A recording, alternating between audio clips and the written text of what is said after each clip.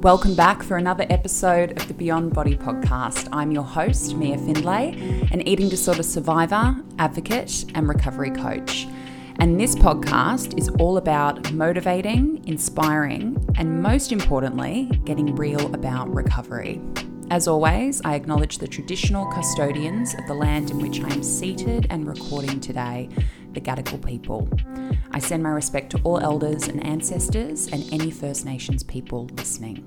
In today's episode, I am joined by eating disorder recovery coach Anne-Claire, who is certified with the Carolyn Costin Institute and actually works in my practice Beyond Body as one of my coaches, doing phenomenal work with clients every single day.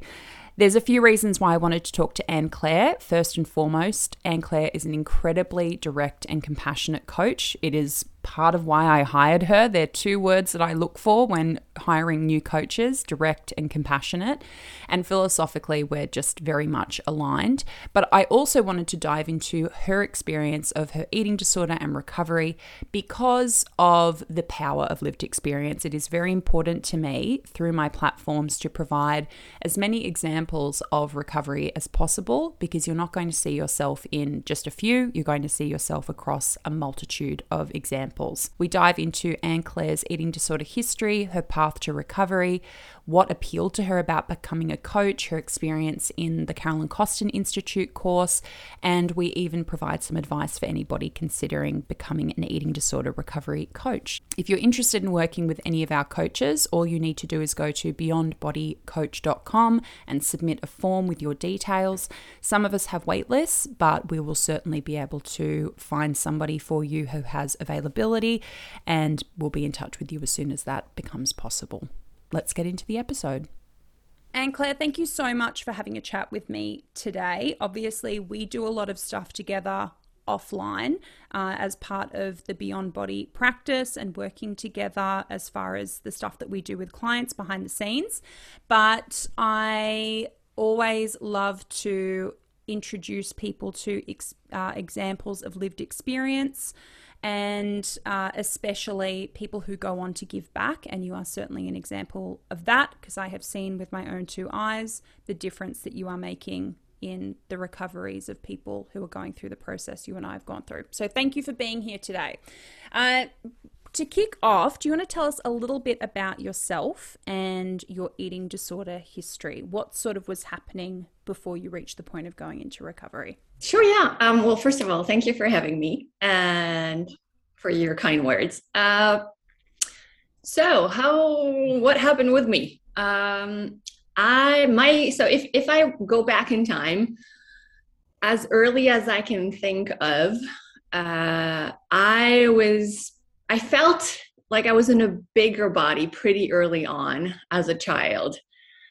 So, the kind of comments where it's like, oh, you're a bit bigger, you're heavier than the other kids at school. I remember specifically being ashamed. I think I was 6 or 7 of my weight already, which is, when I think back, I just find that horrible and so sad. Then fast forward a few years, I'm a teen. I go on my first proper diet. I am, quote unquote, successful at it. And it kind of stays, again, quote unquote, reasonable. I diet, lose the weight, continue with my life. Again, fast forward a few years, finish university, got my master's degree, start working in finance. Everything sounds and looks perfect. And then everything basically goes to shit. So I decided, well, this isn't enough. I may be successful on paper, but I'm not thin enough. I'm not pretty enough. I feel very much inadequate, insufficient. It's like, oh yeah, you're doing, again, quote unquote, perfectly with life, but you don't have the body to show for it, like to show that, yes, you are. And so again, went on what I thought was just going to be another diet, except that did not go to plan, and I developed a full-blown eating disorder. So that's how I got there. Of course, I took a few years before I admitted to myself it was an issue. Then it took another little while for me to tell someone about it. I was so shameful once I did reach out for help. So I kept it really secret. Like I was really, really shameful of it. But thankfully, I had a partner that was extremely supportive. And basically, I went up to him and said, here's what I do with food. And he looked up at me and said, oh, well, why don't you go and see a therapist? And I was like, oh, okay. Like it was the sweetest thing to tell me, and the nicest thing, no judgment, no nothing. Kind of like, so anyway, oh, you got a cold, go and see your doctor.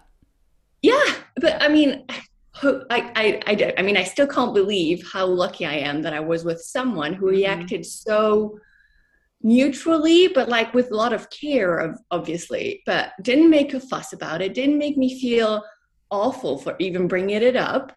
And on the contrary, he said that. Of course, I said, yeah, no, I'll deal with it on my own, which did not work. So he reminded me of his gentle nudge several times over the following maybe 4 or 5 months. And I was like, okay, I do need help. Reached out for help.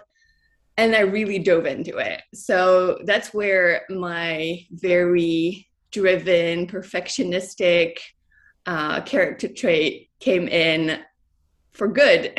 Because once I decided to recover or to work on myself, I didn't know recovery was a thing. I was like, let's change this because this sucks.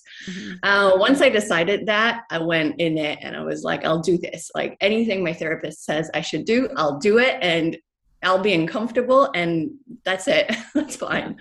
So I did that and I recovered. So that's the story of like recovery, I guess, in a nutshell.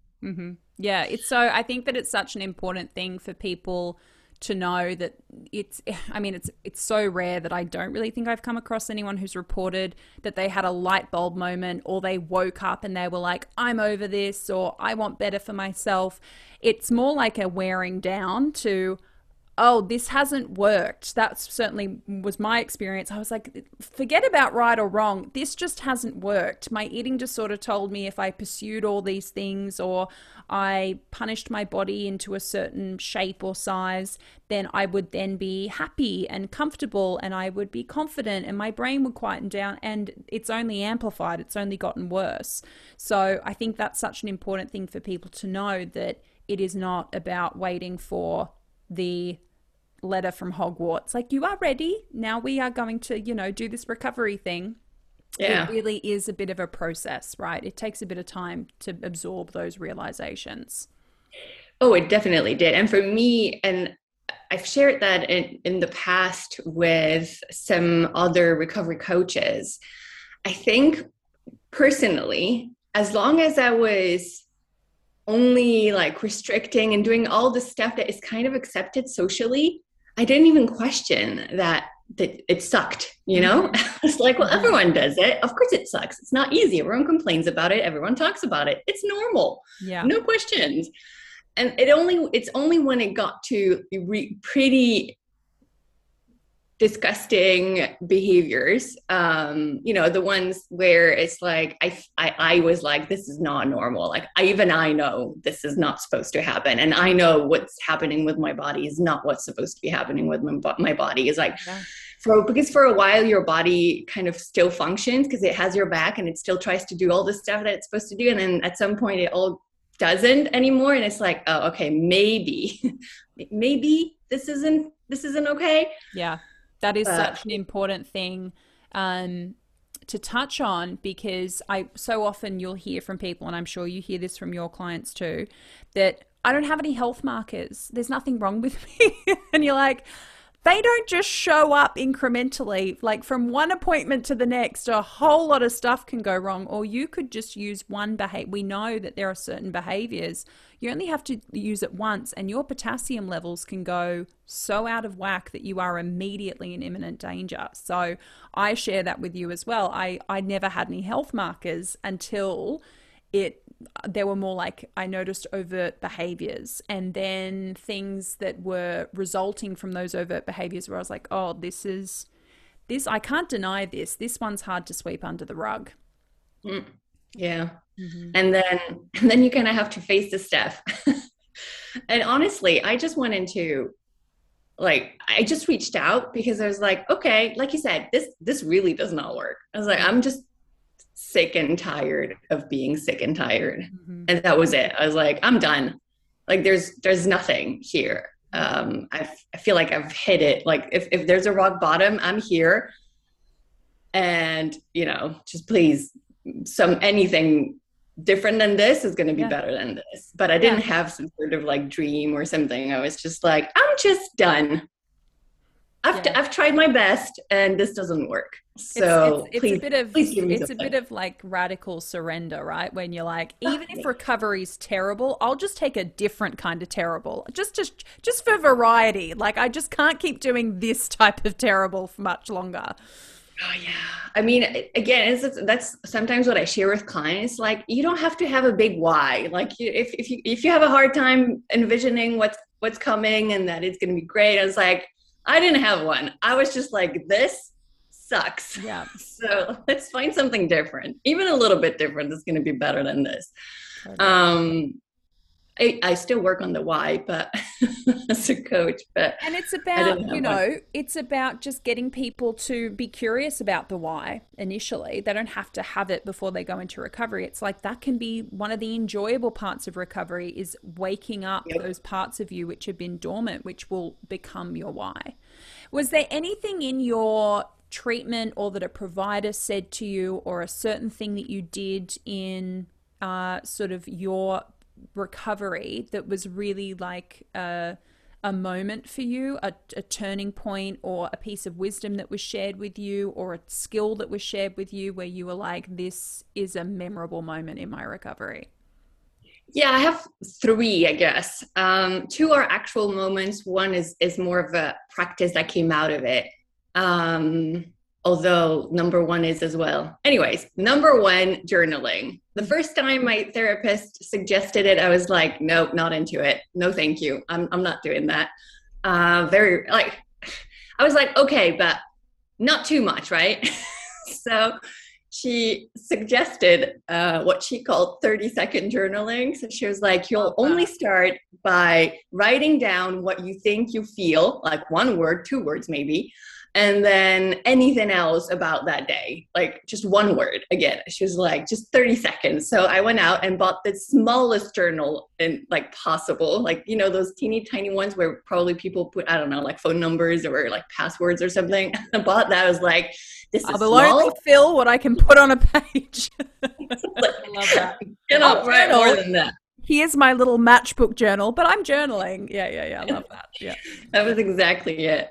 But she was so right, and I actually upgraded to proper journaling as I went along. I was like, oh, this kind of works. So Mm. something's happening, so maybe I'll upgrade to something a bit bigger. So I actually ended up buying a proper journal and started journaling, and that was really. I mean, I reread it not so long ago, that bigger one, and I could read in the words like I'm coming back to these pages because something's happening when I write stuff and when I observe things, and when I would like pep talk myself in writing or like process things. So that was a big one. Another big one was the first time I was massive into like perfectionism and black and white thinking. And then there's that one time my therapist said, but all I'm asking is for you to try. It's fine. You won't do like 100% of not using the behavior. And I looked at her and I was like, I'm not a loser. It's like, this is not what she's suggesting. She just wants to help you.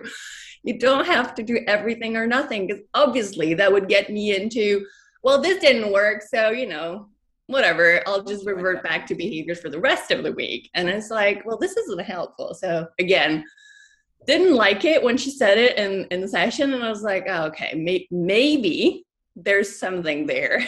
So that was a big one. And then she's the one who suggested planning activities just for the sake of it, because I did not know what I liked. I was empty, when you're like, what do you like to do? And it's like, I don't know.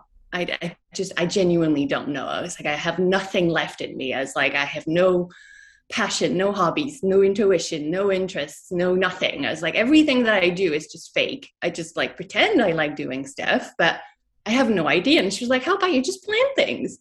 I was like, okay. So I did. And one of the things I started again was my yoga practice. And that I know personally was a massive one for me. And it's also how I got into coaching years later. So fortuitous, meant to be. Yeah, I think that that is so indicative of how recovery is so not just about the food and the body, that such a huge part of the work is the identity and the sense of self and our passions and our purpose. And that if we're just doing sort of the mechanical, physical stuff, then that's great, but there's a reason eating disorders showed up in the first place, right? And so much of it has to do with self-image and self-worth and how we see ourselves in the world. And it's one of my favorite things to do with clients is, well, let's go to like a pottery class, or like let's explore maybe you picking up painting again or doing a bit of creative writing. I had a client who loved writing as a child, so I would send her a sentence to start a story off and do 500 words with that just kicking you off. And then I would get to read it and I was like, this is great. I've got the best job in the world. I get to eat ice cream with people and read creative writing. That's so true. I keep telling people I love it because I cook. I do cook-alongs with clients. I was like, I love this. I was like, I get to cook, and then I get to eat great food. Yeah. And the hobbies are like the interest thing. I love it. And then you get updates from people who just, and you see, you know, their lives lit up again, and there's like that fire inside of them that starts burning again, and it's like, yes. We're doing something. Yeah. And so many of the clues are in, even, you know, when people say to me, I don't remember, you know, who I am or what I enjoyed. And I say, let's go right back to the last time you do remember. What did you love about playing when you were a kid? Oh, I loved making up stories and, you know, running around with my friends. There's no failure here. Let's just try a bunch of things and see if anything sticks. How did you find out about coaching? You mentioned before that getting back into your yoga practice sort of built that bridge for you. But how did you find out about it? And when you did, what appealed to you about becoming a coach? What was the calling? So there are two angles here. The first one is you, because I was watching your videos a very long time ago. And when I say a long time ago, I mean like a proper long time ago. Oh, you're an OG. I never knew that. So, So when I was deciding like who to reach out to and stuff, I watched your videos and Katie Morton's videos because you mentioned her in one of your videos. Yeah. And that's how I prepped to get to see my therapist the first time. Amazing. So that's how I am. I prepped myself to get there. Anyways, so I had heard you mention coaching because by the time I did the second angle that I will mention in a second, I had heard you mention coaching and mention Carolyn Costin. But at the time I heard it, I was like, oh, cool. That sounds nice. You know, whatever. And the second angle, is my yoga practice. So like I said, yoga was part of my recovery journey. And once I got to being recovered, I still didn't have that whole, I know exactly where I'm going, what I'm doing, et cetera, which is normal. It's called being human. But like nobody does that. It looks like it on Instagram, but nobody does that. I do have to have these conversations with people too. Sometimes. I do too. Like, this is normal. Like, I did not receive a 5-year plan once I recovered. It's like I still had to figure it out. Here is your new recovered identity. Welcome. Like it's the witness protection program or something. Yeah, exactly. So it's like, I think it's 2019. I've been recovered for over a year, but I'm still wondering what to do with those free space in my head, because that was for me the biggest life change was how much free space I had in my head now. It's like there's no extra tenant anymore in there. It got booted out. It's great, but then I got bored because I'm someone who needs to have stuff going. And I kept thinking about what am I going to do? What am I going to study. And I knew it was something that I wanted to study because I was like, I've always been like that kind of a person that loves studying and learning and reading. And at first I thought, let's make it something serious, right? Something that's going to be helpful for work or for my career. But I kept looking at things and being like, this does not inspire me. And I was working in finance and I was really trying to find something that was going to be like, oh, this looks really good. Could not find anything. But then I was like, well, there is this yoga teacher training that happens in Brussels. It's over 10 months. It's over weekends only. So I can do it and continue working. And I can kind of like make it my own. Like, I'll study this for me, just because I love it, just because I find it interesting. And I don't know, I'll see. And I remember, so they had an application and they were like, what do you want to do with your degree? And I was like, I don't know, ... I was like, that's it. I genuinely didn't know. I was studying for myself. And as part of that 10-month program, we had to write a paper, like year-end paper sort of thing. And that essay had to be personal and linked to yoga. And the lead teacher was amazing. She was like, really pick anything that makes you feel alive, that is like inspires you and it makes you want to write something. And I had 2 subjects in mind. One was feminism related and one was eating disorder related. And I basically presented the 2 ideas to my friends like in the training, and they were like, you sound a lot more passionate about the eating disorder recovery thing. And I was like, okay, let's do it. I'll dive into it. And because I do everything 100 or 150%, I really dove into it. So I read all the research on mindfulness and yoga and how it was used already in certain settings. And ta-da, Carolyn Costin popped up, of course. And I bumped into her name and I was like, I know this name. I've heard someone mention her in the past. And then I saw she had her book that she edited with Joe Kelly, Yoga and Eating Disorders. So I was like, oh, well, I guess I'll read that as well. And I started reading it, read the introduction. She talked about coaching and yoga. And then I was like, oh, this is it. Like, I started adding Post-its everywhere. And I was like, I even highlighted a bunch of stuff in the book. That's how much I loved it. And yeah, I was sold. I was like, there's no way I'm not looking into this once I'm done with this training. And I reached out to Carolyn. I was like, can we chat? She was like, of course. We had a chat, and then I was like, oh, okay. Well, my 2-year fully recovered to be 100% certain anniversary date was still coming up a month later, I think. Because, it's hard to know when you've never looked at it that way, right? It was the first time I had to actually sit and think about when can I say I was fully recovered. So I was like, to be safe, it probably is in a month's time. She was like, then just think about it for a month. Basically for a month, I just obsessed about it. And then once I got there, I was like, I'm starting this. I want this. Basically everything resonated within me about coaching. Everything that she kept saying coaching was exactly what I wanted out of, it was, some of it mirrored what a yoga teacher can be. And then some of it mirrored what I would have really wanted to have in my recovery. And so it was like, whoa, and you can be that person and you can play that role. And I can actually learn to become this human who gives back and uses her own experience and, yada, yada. Signed up, became a coach, and here I am. So the lived experience part and being able to use your own recovery to help others, a lot of coaches have lived experience. It seems to be, I think with Carolyn, it's over 95% of her coaches. Is there something specific about being able to use your lived experience that appeals? Yeah. First of all, we call out the bullshit when we hear it. call it holding up a mirror. Mm-hmm. But we can see through the things. Like, I'm like, I said that to myself. We know what this is. This isn't what you're saying this is.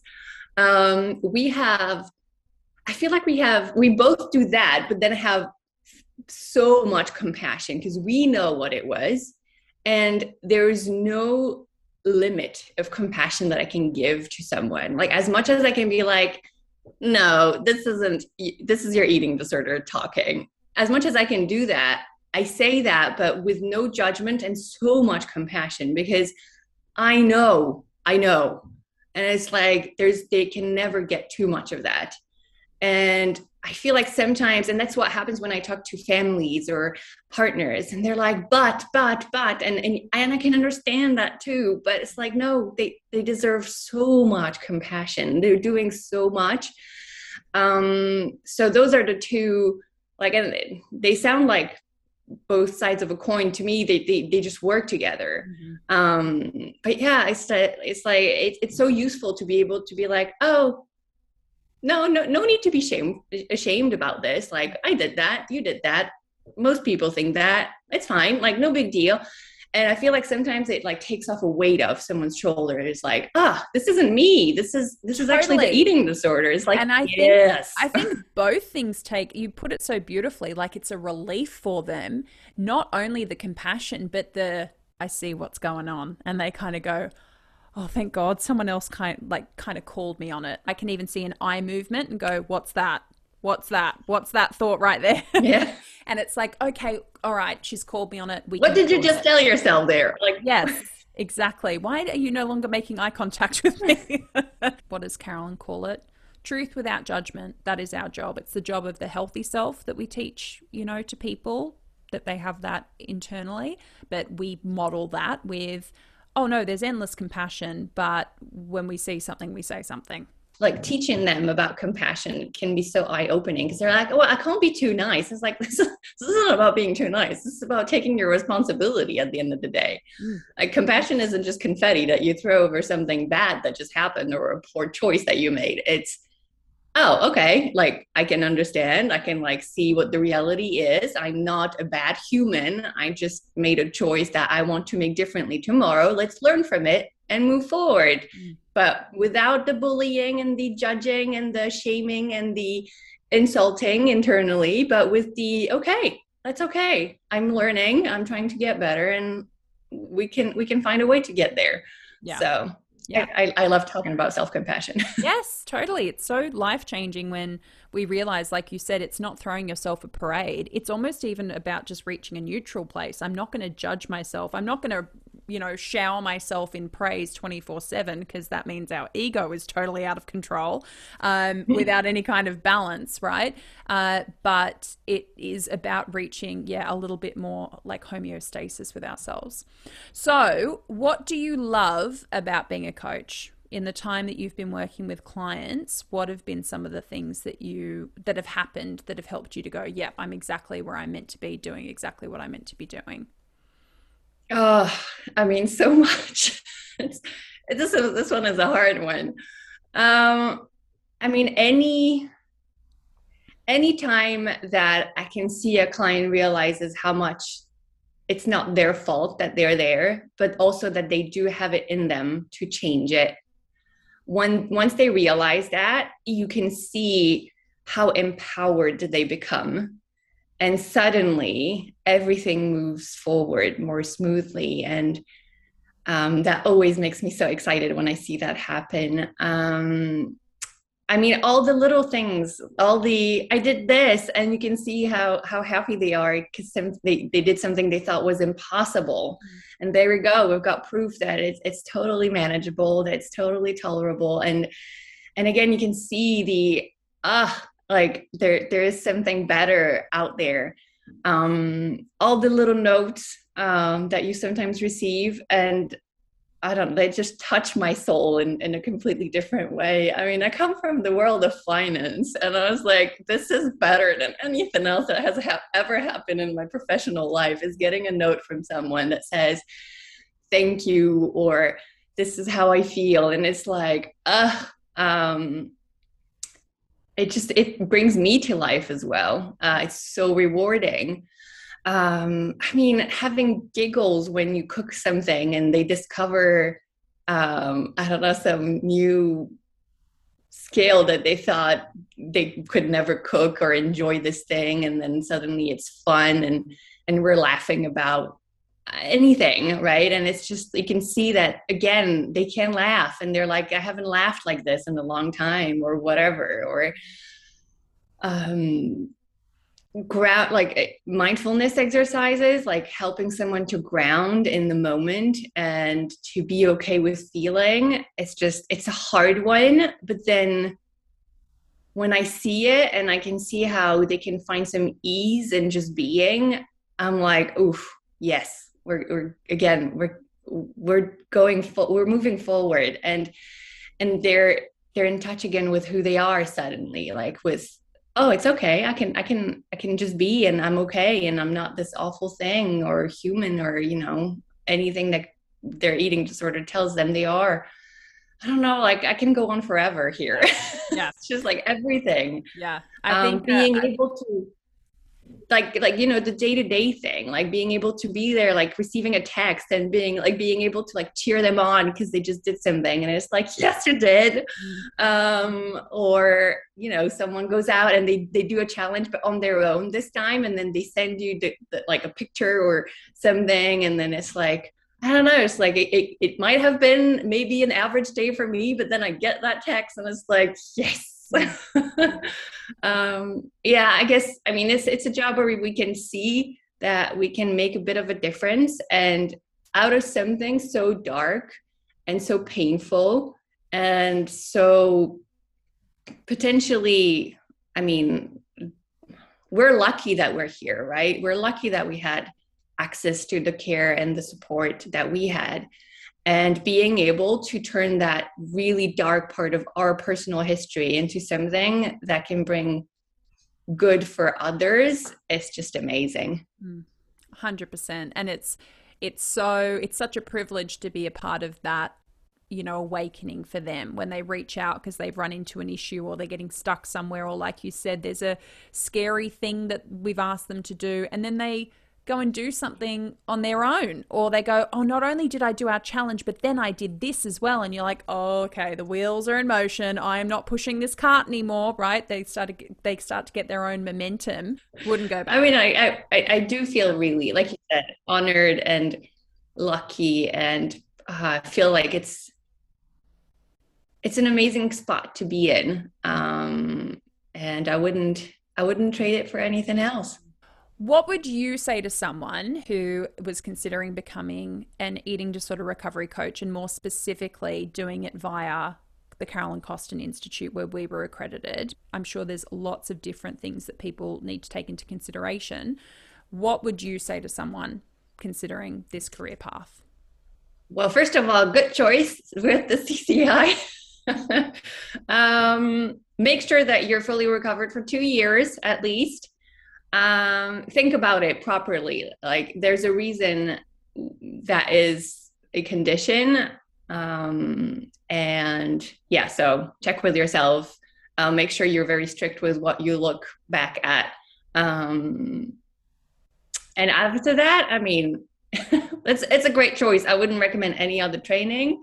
Mm-hmm. Make sure you know that you're moving into something that is really serious. This isn't like an online training that you can just fly through and be fine. You're going to have to put in the work. You're going to have to go through the books, the extra books, the recommended readings. You're going to have to go through the tests. Carolyn supervises everything. She's going to read through your answers. You cannot do this halfway. This is a very intense course for good reason. And I wouldn't change it, but you have to be aware of that. Like, this isn't something you can just, kind of do as a side little thing and not really do it properly. Mm-hmm. Other than that, I mean, I've loved it. I've loved every second of it. All the coaches are really accessible. I remember feeling like I wanted to chat to a few coaches to have their input on supervision. There's a supervision component at the end where we actually become coaches, but before we have the certification, so we're supervised. That internship is obviously a key component of the entire training, and it can be as long as Carolyn deems it to be necessary, which again makes 100% sense. We're going to be working with humans and we're going to have an impact. This is important. We need to be ready for this. And I remember wanting to talk to coaches before then, and everyone was so open. Everyone's super helpful. I just again, moving from an industry where there's more competition than anything, I moved into a space where each time I would ask something, I had 5 people ready to help me out. And I was like, wow, this is nice. I think that's a really great point, actually. I've not heard somebody touch on it in that way, but it's so true. There's such a community amongst coaches, and having been in this space for almost a decade, there are areas of this field that are deeply competitive, and that's why I've remained fairly insular for like the last 5 years. And the only thing that I have found which isn't like that, actually 2 things: the Recovery Collective, so collaborative, so inclusive, so about the goal of helping people above all else. And same with CCI. That is the most important thing. There's no space for egos. There's no space for competition. In the Facebook group, people are always sharing resources and encouragement and congratulations for milestones.